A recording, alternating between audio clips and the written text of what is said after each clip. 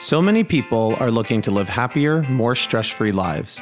We provide interviews from mental health experts across various fields because we know finding quality information isn't always easy.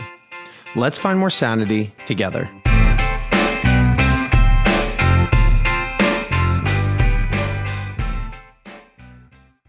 Well, welcome back, everybody. We have Dr. William Sanderson here. You might have just listened to our last episode talking about mismatch theory, talking about societal polarization, politics, the world going a bit more conservative. On the second part of this interview, we're going to be talking more about nuclear threat and destruction of the earth and these mismatch theory processes and how we get there. So where do you want to get started on basically the potential end of the world here? Yeah. So let's talk about nuclear threat, because I think that's more imminent, I guess, in some ways. And let's start with really maybe the founder of evolutionary biology, E.O. Wilson, who died about a year ago. And he has a book, I believe it's Human Nature, maybe the name of the book, I don't remember exactly. But he has a great quote in the book, and I think that's where we want to start. And he says that humans have Paleolithic emotions and godlike technology. And that's an interesting way of thinking about mismatch, right? Sort of as I mentioned earlier. So the reality is that, if you will, right, we still have these evolutionary drives for aggression, let's say. We'll sort of focus on aggression here now. But we have more than our hands or primitive weapon. So, like, we could think of, once again, that sort of spectrum, if you will, as we start this topic on, bare hands, primitive weapons, a sword, a gun, an automatic weapon. And if you think about it, like, who could do more harm? Any one person. Like, what could I do more harm with? And I could probably do hardly any harm with my bare hands. And I could do a lot of harm with an automatic, like an AR-15.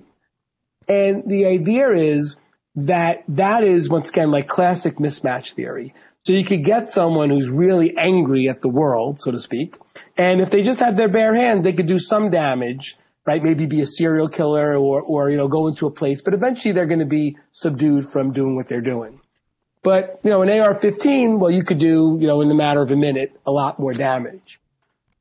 So I think that what we want to look at here is, in terms of nuclear threat, is what makes us think that there couldn't be the equivalent of a mass shooter's mentality who has access to a nuclear bomb.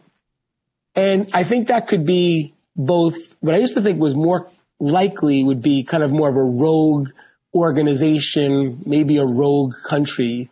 I mean, lately, I don't know if that's the most likely, versus certainly there's been threats about use of nuclear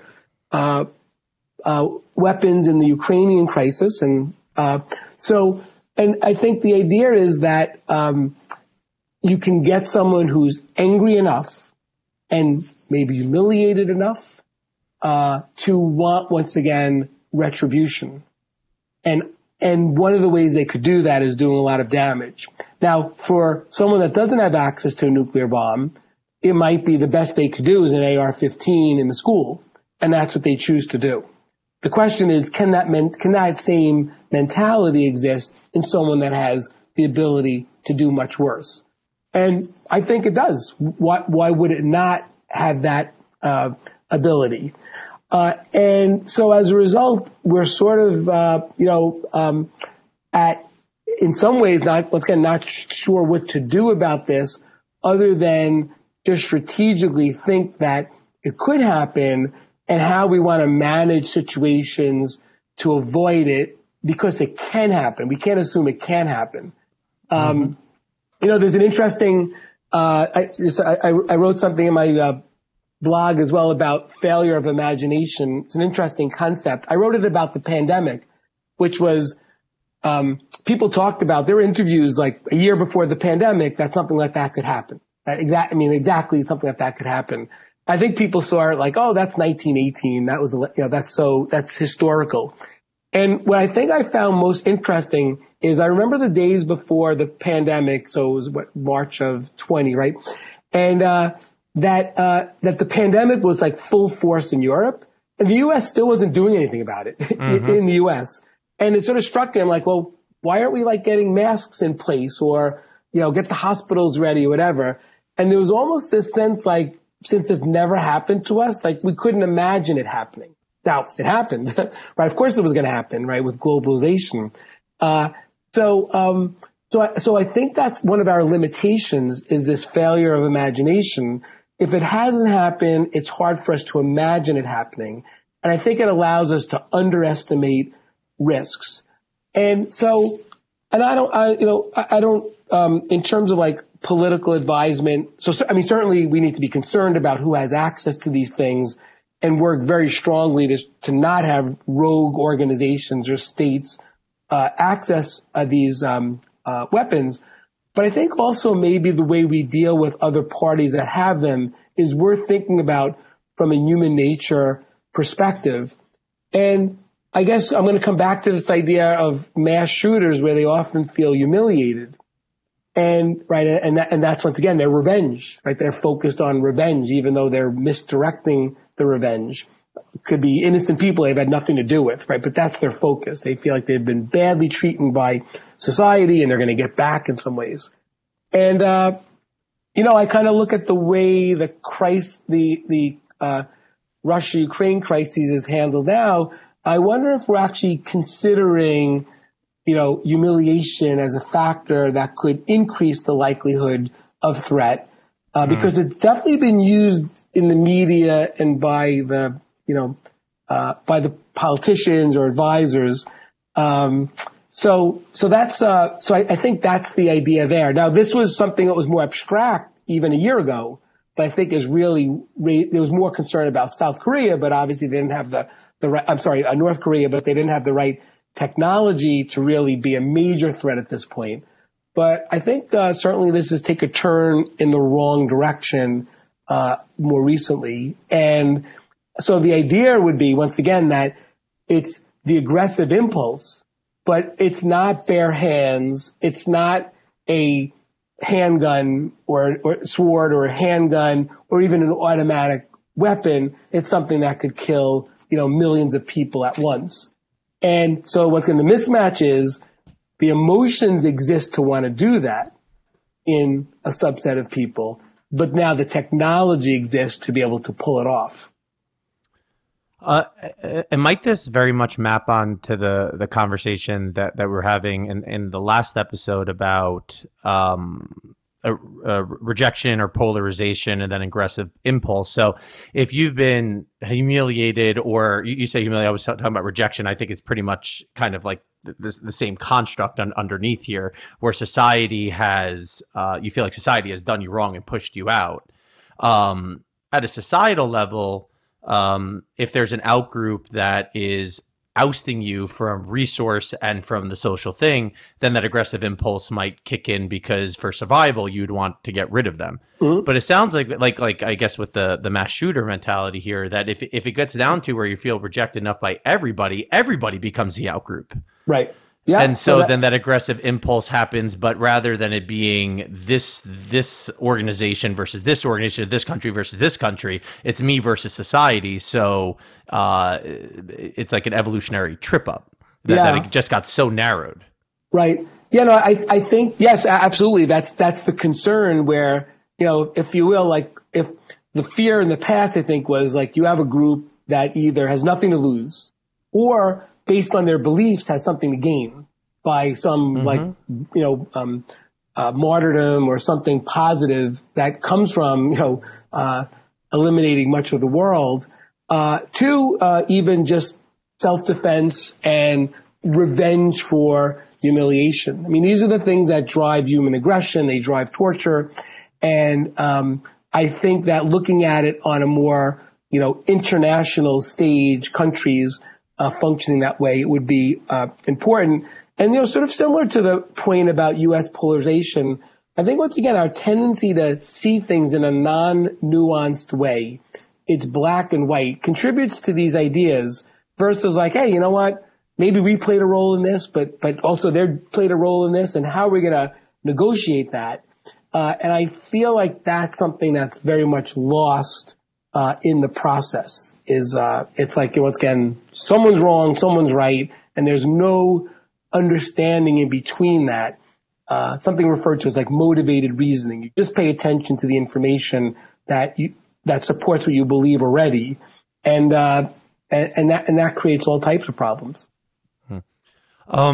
You mentioned with the nuclear, like our nuclear destruction as a species, more so about this like rogue person or rogue group doing something. But is there fear about it being a little bit less rogue and more like mainstream?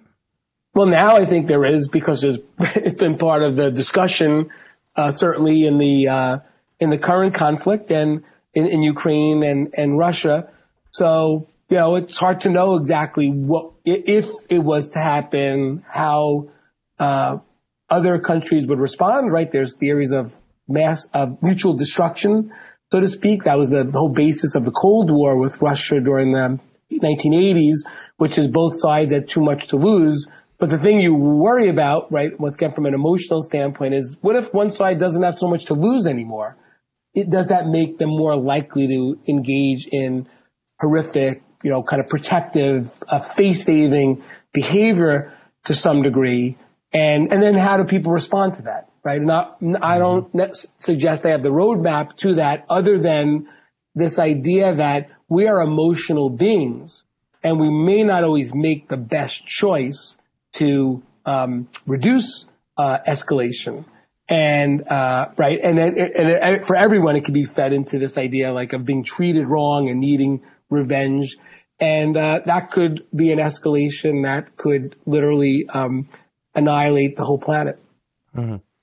Well, one, and I don't know too much about this research vein, but the bit I do know is that one factor for radicalization is social rejection and feeling like you've been harmed from society. Mm-hmm. And then another group says, we love you, we'll take you. And these other people are really bad. Like, we see it. Yeah. Come join us. So this whole concept of being rejected by some sort of outgroup or humiliated or being harmed, it just really seems to be a very strong driver of a lot of things that we do as humans. Right. And remember, just to come back to the evolutionary discussion here about this point, it's in our nature to want revenge. Because think about the function of revenge. When you get revenge, the other party knows not to do what they did to you before. Right? Mm-hmm. And so that's evolved. Other species engage in revenge as well. But the problem is that this isn't just, I'm not sort of making this light, but this is not just going over and like, punching someone in the face who's wronged you, right? That's your revenge. And they maybe know not to wrong you again. This is something that could be hard to roll back in terms of the impact. And going back to E.O. Wilson's comments, quote, the idea that, right, so that Paleolithic emotion of revenge is in our DNA as a result of an adaptation from evolution. But the difference is the ability to strike revenge could lead to literally, in the most severe example, end of species. I mean, I'm not minimizing. There's wars that are built on revenge factors where, hundreds of thousands or millions of people can be killed. So this is not, I'm just sort of taking the most extreme, right? But it could be, everything from like a revenge murder on a most basic level, like a revenge homicide, gang activity, to all the way to the other extreme, which would be nuclear annihilation. Mm-hmm. But some of our motives are at the individual level, meaning what's best for me, or maybe like a smaller group. And some of the stuff, it's what's best for, so this might not be best for me, but I think it's what's best for my society, mm-hmm. or my larger outgroup. And I feel like we have both of these processes going on because people sacrifice themselves for the greater good, right? So there is part of us as a species that's willing to take some sort of harm or negative degradation to the self if it's going to protect our group that we strongly care about. Mm-hmm. Yeah, I mean, there's a lot of status in that idea of like being the protector and taking risks. and so on. But I think the problem once again becomes where the behavior is of that magnitude, right? So once again, it's one thing to go in and defend your group with a gun, let's say, and that does a certain amount of harm. I think, but my main point here is that same brain has nukes. Could be a person that has nukes, and we're just emotional beings. We're sort of slaves to our emotions. And so even though it may not be a rational behavior, it could be irrational behavior, but it could lead to the behavior itself. And that behavior then can escalate because other people are going to respond possibly irrationally as well. Mm-hmm. And probably people are thinking now, like, well, I couldn't get my hand on a nuke if I wanted to. But in the future, though, I mean, it's science and there's instructions. Yeah. I think I read somewhere that even at this point, that this is more the concern about sort of rogue states or individuals would be the idea, though, that I believe that they said, like, in sort of a regular sized suitcase, like a 50-pound suitcase, that with nuclear material, like, you could pretty much take out Manhattan. So if someone had access to that, it's not such a we carry 50-pound bags around when we get on a plane, mm-hmm. So it's not so difficult. I mean, obviously the science is difficult, but if you had access to it, it's not. So this threat will just continue with tech. I think that's your point here. It will just continue with technology. Yeah, and I was thinking about what you're saying versus fists, swords, guns, nukes.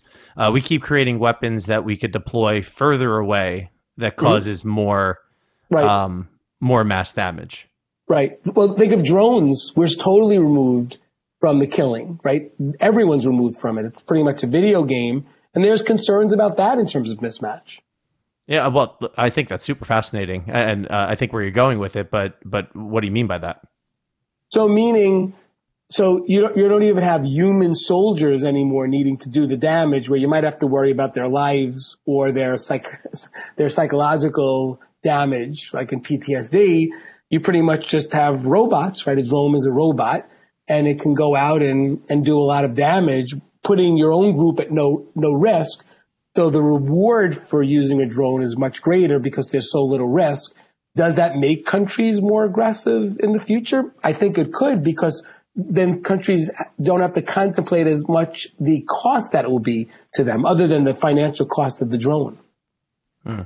And there's also that the principle that the less human, the more dehumanized. So when somebody's in an out group, we automatically have mm-hmm. more dehumanization, and the further the out group, the more right. dehumanization, and we have an easier time harming people that we have dehumanized. And that's why. Well, right. I was just going to say that I think Konrad Lorenz, who wrote the book on aggression, who sort of kind of studied aggression in humans and animals, but it was in the 60s. So I don't think he had a sense of the technology to come. But he kind of made the point that most humans would have it difficult if they were, let's say, strangling someone, that they would actually get feedback along the way that would make them feel sorry for the person at some level. The problem with a gun is it's too late, right? It's done in a second. And certainly drones, right? There's no feedback whatsoever, right? Yeah. So the further away you are from it, the more that you can. Well, I don't know if it's the less moral justification you have to make, right, to your group, because there's less cost. Yeah, but right. What about yourself? And also, now I know we're talking about side, but even intrapsychically, like for yourself. For yourself, right? Yes, because you're not seeing it, you're not witnessing it, right? Yeah, you're not seeing it, you're not witnessing, so you could reasonably, distance yourself from the thing. You don't even have the memory of it. You can't even, if you hit a button and it launches and something does something versus you doing something, you have that vivid live memory mm-hmm. versus understanding conceptually what happened. Correct.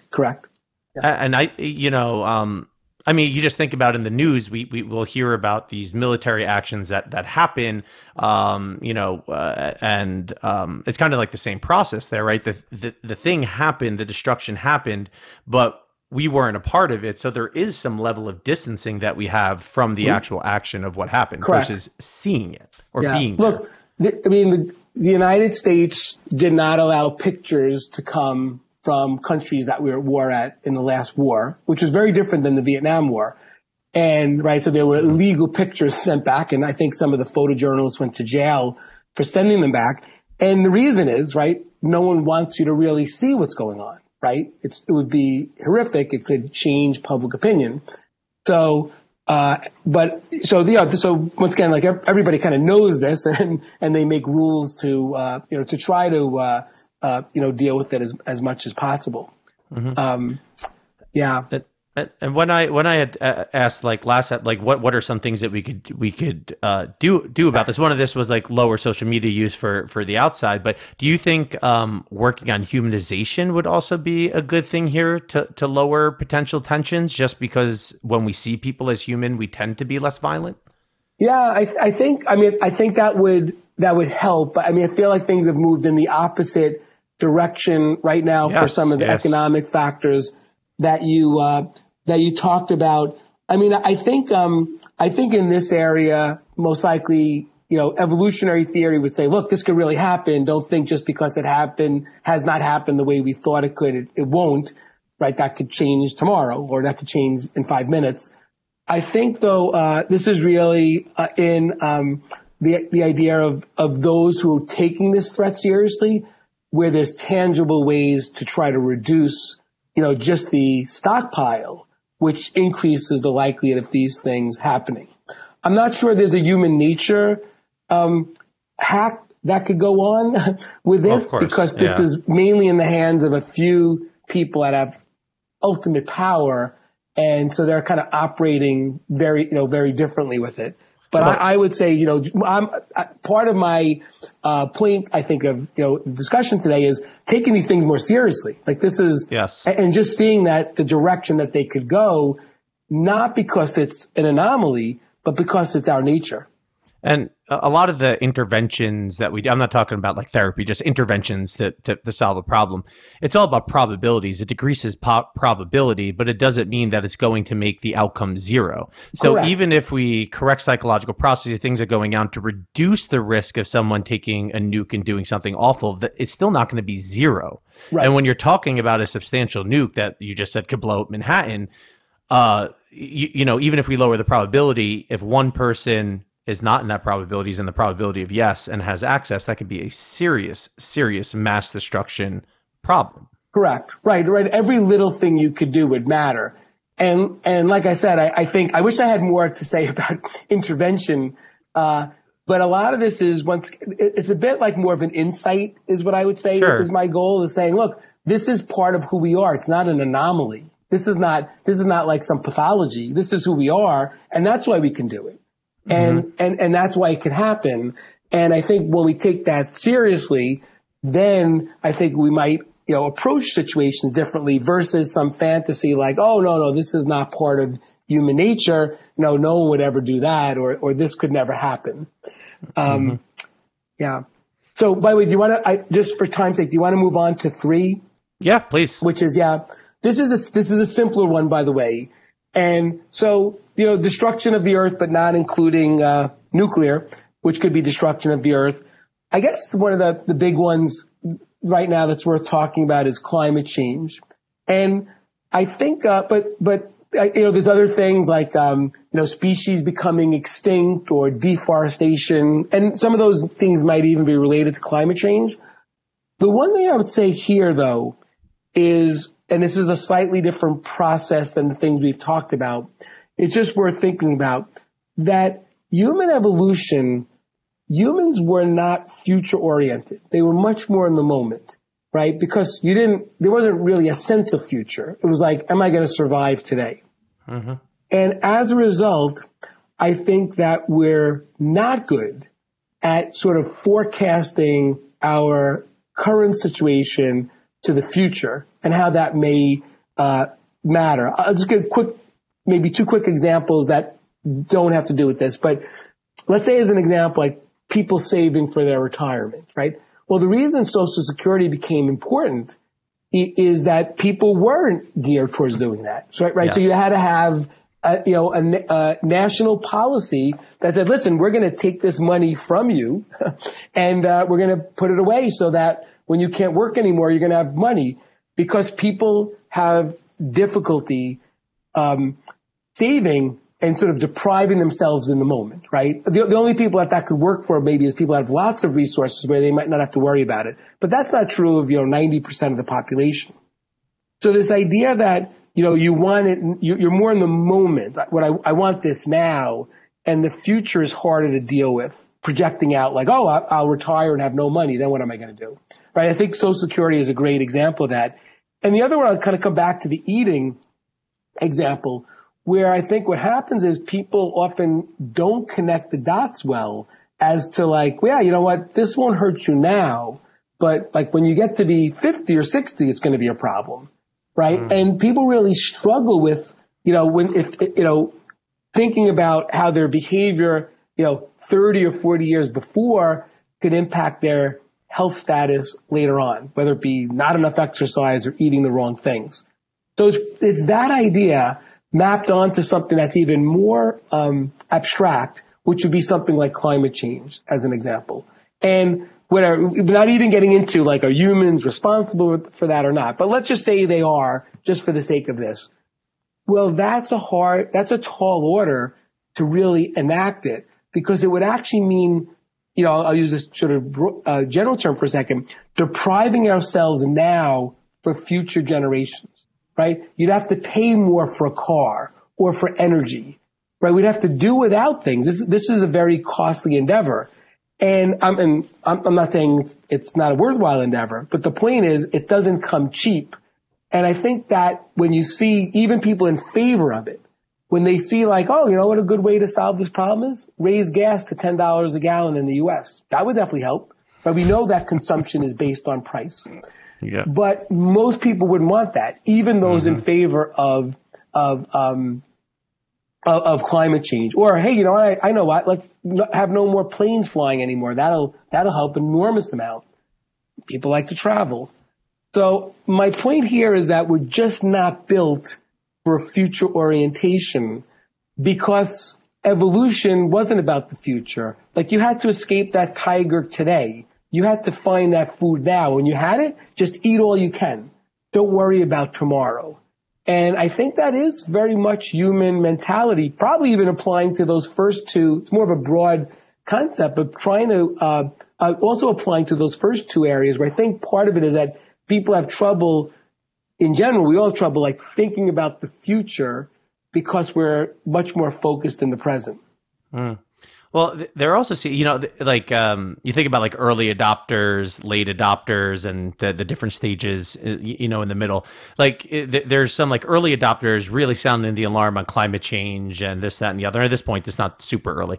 But there seems to be like a mentality in the middle of, we'll figure it out. Right. They'll figure it out. Right. Technology will come to the rescue, which it may, right? It's possible. It's possible. It certainly happened with our health status, by the way. I mean, people would be dying left and right if it wasn't for medicine and surgeries because of our bad behavior, right? Yeah. So, that's been an example. So the quality of life has suffered, but people are living because of medicine and surgeries. Yeah, but do you guys talk, does evolutionary, like, do they talk about this process of, we'll figure it out, or they'll figure it out? Like, kind of just like having this, because for the most part, human beings are not so optimistic in their thinking. But for this one, when it comes to mutual destruction and our own thing, we're like, we'll figure it out. Right. Yeah. I'm not sure I would put that in the optimistic category versus like just not wanting to deal with it. And maybe, once again, not equipped to deal with it. That would be my point. That we all have this, once again, I'm saying, I'm human as well. So we all have these same tendencies. So I think that's more about like, well, I don't want to sacrifice this now for that. So I'm just assuming that scientists will figure out how to like cool the earth down or whatever needs to be done in the future. And I would, just to be clear, in terms of, I wonder, I know that there's, a significant portion of the population that takes this very seriously. I still wonder though, and I don't, this is a hypothesis, but I still wonder if people realize what it really would take for this to happen, whether as many people would be on board. Because, you saw like gas prices almost drove the election. Right. That was like a major factor in the way the people were voting in the election was inflation, but particular gas prices. series of articles on this. And, to really do this right, gas prices would have to, go up significantly and, to reduce consumption. It's pretty much basic economics, that what's happening with interest rates to try to cool inflation. And, so I don't know, maybe this is pessimistic, but I don't know if all the people that say they really want to do it could sacrifice in the moment for the future, right? And I think that's what we see. So people will say it, but I think then if you ask people to make these changes, it's more difficult. And I mean, these are small examples, but I know, I believe it might have even been Al Gore as an example, was like flying around a private plane, private jet to, talk about climate give talks on climate change. Now, okay, it's in the scheme of things, like one person doing that, but I think that's kind of like what concerns people, is where there is this like blind spot, about what you're doing, even if you're for the principle. I think he did an amazing service to make us aware of it. But the question is, can we really enact these things in the way that we need to? Mm-hmm. So a little self-check. And of course, I saw this on TikTok, and I know that they splice the feedback that they get, the responses that they get, to make some sort of narrative. But somebody on TikTok was walking around and said, how do you feel about free college for everybody in the state? And people said, yes, great, on board. And he said, okay, please sign this petition. And then when they signed it, to the next of it, he said, please write how much you're willing to contribute of your paycheck every year in order to do this. And of course, every person that they spliced on there said, oh, no, never mind. But if you're listening right now and you think in free college for whatever, if I ask you this question, how much are you willing to pay per year for it to have it? Is the answer zero? Are you really willing to take money out of your paycheck to make it happen? And to this point of, we might have ideals, but are we as a species willing to actually, how much sacrifice are we willing to do for our ideals to come true? Right. And I would say, right, so the idea can land, right? I think the idea is like, oh, this seems to be a problem. Look, we're seeing, hurricane in November in Florida. That's a problem. It's unusual, right? We're seeing all these unusual events. I don't deny, I don't doubt people's acceptance of the importance of it. I'm just wondering about whether or not humans are capable of doing something that's so future oriented, kind of for future generations, right? Where they're built for kind of more in the moment types of decision making. And this one would be costly and something that they might not see. So it makes it particularly challenging. But I think it would be interesting to see objectively if there were some of these changes made. But, I think it would, definitely there would have to be significant economic sacrifice to make it happen. Not to mention other countries are not on board and so on, but certainly, whatever one country could do would make a difference, especially, a major, one with a big carbon footprint. But, so I think though the idea is whether it be that, or similar issues about the future, I think it's hard for us to really personal health, savings and so on. It really is a challenge for people to kind of enact the behavior, not agree with the idea. I think you gave a great example with the free college, right? I mean, even by the way, the student loan thing, where it was a popular idea, that cancel X amount of student loan debt. And then all of a sudden people started to realize what it was going to cost them, tax-wise. They didn't like it so much. And if they didn't have, so if you had a lot of student debt, you loved it. But if you didn't have a lot of student debt, you're like, well, why am I bailing this person out of their student debt? So it all of a sudden became not such a good idea. And that's my point, is it's not the principle always that matters. It's kind of what behavior that has to go along with it.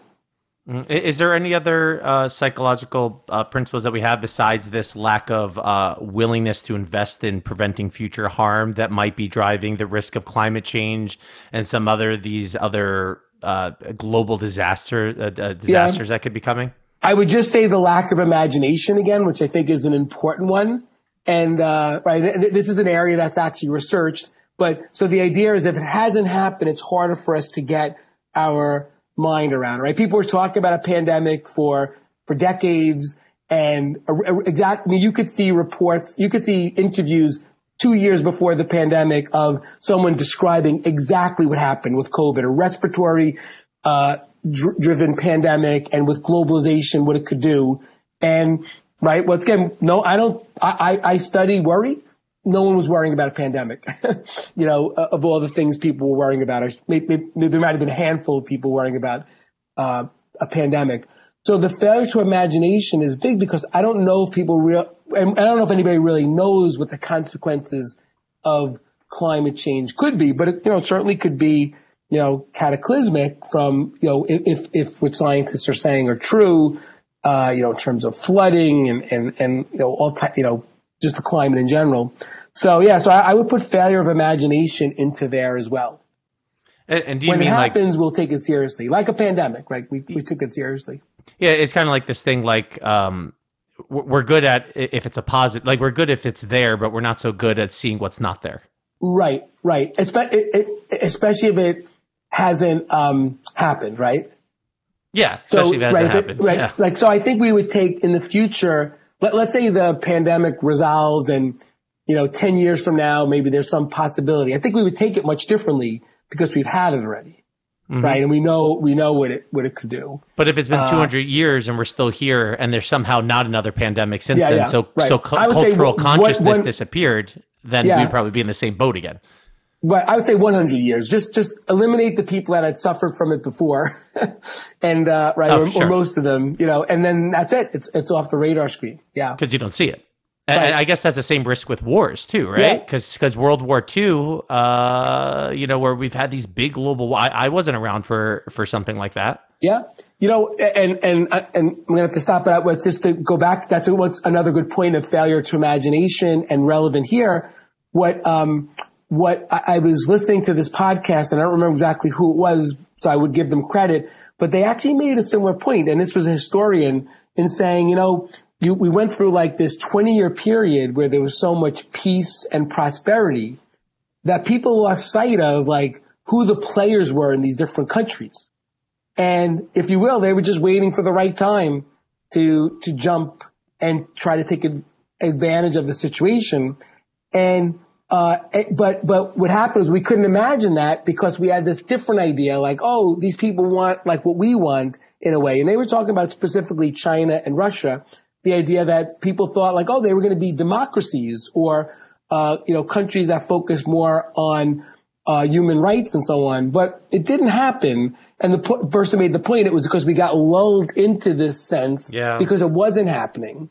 And meanwhile, right, these leaders play the long game. They're not elected, right? So they're in charge and they play a long game. So they don't worry about it has to be done in the next 4 years. And there's also being lulled into it. But like me, I was born in Reagan, lived through Clinton. You know what I mean? Like my formative years, things were mostly pretty. Economy was good. Yep. Of course, there's always war, but there wasn't things were pretty okay. Objectively, the best time in history in terms of all that stuff. So right, exactly. And I think that.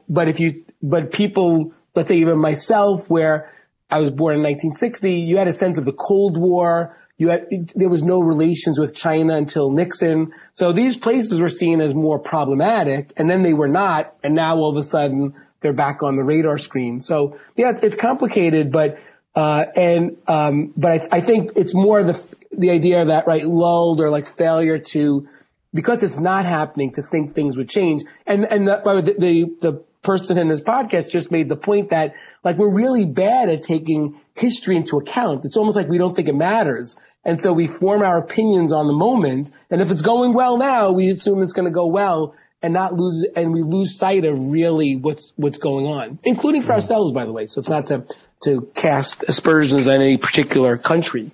Right. No one's, going back to the very beginning, right? We're all driven by the same things. And, if you want to go back to the country level, every major power has done things that in some ways exploited other groups because that's part of those mechanisms. When I was talking about early adopter theory, do you know what I was talking about before? Like where, like when there's a product or some Yeah. sort of behavior shift, there's like early adopters. I don't know how many tiers they give it, but picture like there's 5 stages where there's people that do it really early, Right. and then then another group will do it, and then there's the middle, and then there's the late adopters, and the people that are somewhere in the middle. I kind of see that also with like society things as a whole, and I actually think that it's healthy for society to have different tiers of how quickly we adopt anything, because if we move too quickly we could go down a bad idea and everything could blow up, and if we move too slowly then we don't move forward. And so when you have that balanced approach of moving forward, it's actually helpful. So I don't think it's an accident that we have this, Right. but no, by the way, it's a really interesting point. And so the part that I would support with that is in fuel and evolution, like everything is normally distributed, right? If we look at height or personality types, if we measure, right, all traits are normally distributed. So that's interesting, right? That it's almost just suggesting a normal distribution, yes, right? absolutely, The bell curve, a normal distribution, so to speak, right? Which is that, some people jump on, but you wouldn't want everybody to jump on. That wouldn't be functional. That'd be awful. So people come slowly, and then people come later. Yeah, that's really an interesting idea, like almost like this cognitive mechanism that's evolved at the societal level, at the group level. Yeah. Yeah, and I think they also showed that with neuroticism, our levels of neuroticism fall like that because you want the early detection system, the people that start to look at it, and then the people at the end that when they're freaked out, you're like, oh man, there's really a problem here. But the thing is that also means that on average, the most amount of people are kind of 1 foot in, 1 foot out on issues when you look at a normal curve. Right. All right, so before I let you go, is there anything else that you wanted to bring up that we had missed that you wanted to talk about today? I think that's it. I think we covered the areas and the basic points. Okay, great. Well, thanks again for coming on the show. I mean, like I said before, I just love evolutionary psychology. I think that we need to be thinking more about how our evolutionary mechanisms impact us individually as a society. And hopefully people will start talking about this more, because acceptance of our biases, right, and this is to your point, is one of the first steps into doing something different. But if we don't have that insight, then how in the world are we going to do something differently? Yeah, no, that's my main point of all this is I think we have to see us as we are, and then we can make better decisions rather than, once again, going back to the idea of the stories we tell ourselves, which may not be who we are. We are. Well, again, I appreciate you coming on, taking the time, and it's always a pleasure having you. Okay. Thanks, Jason.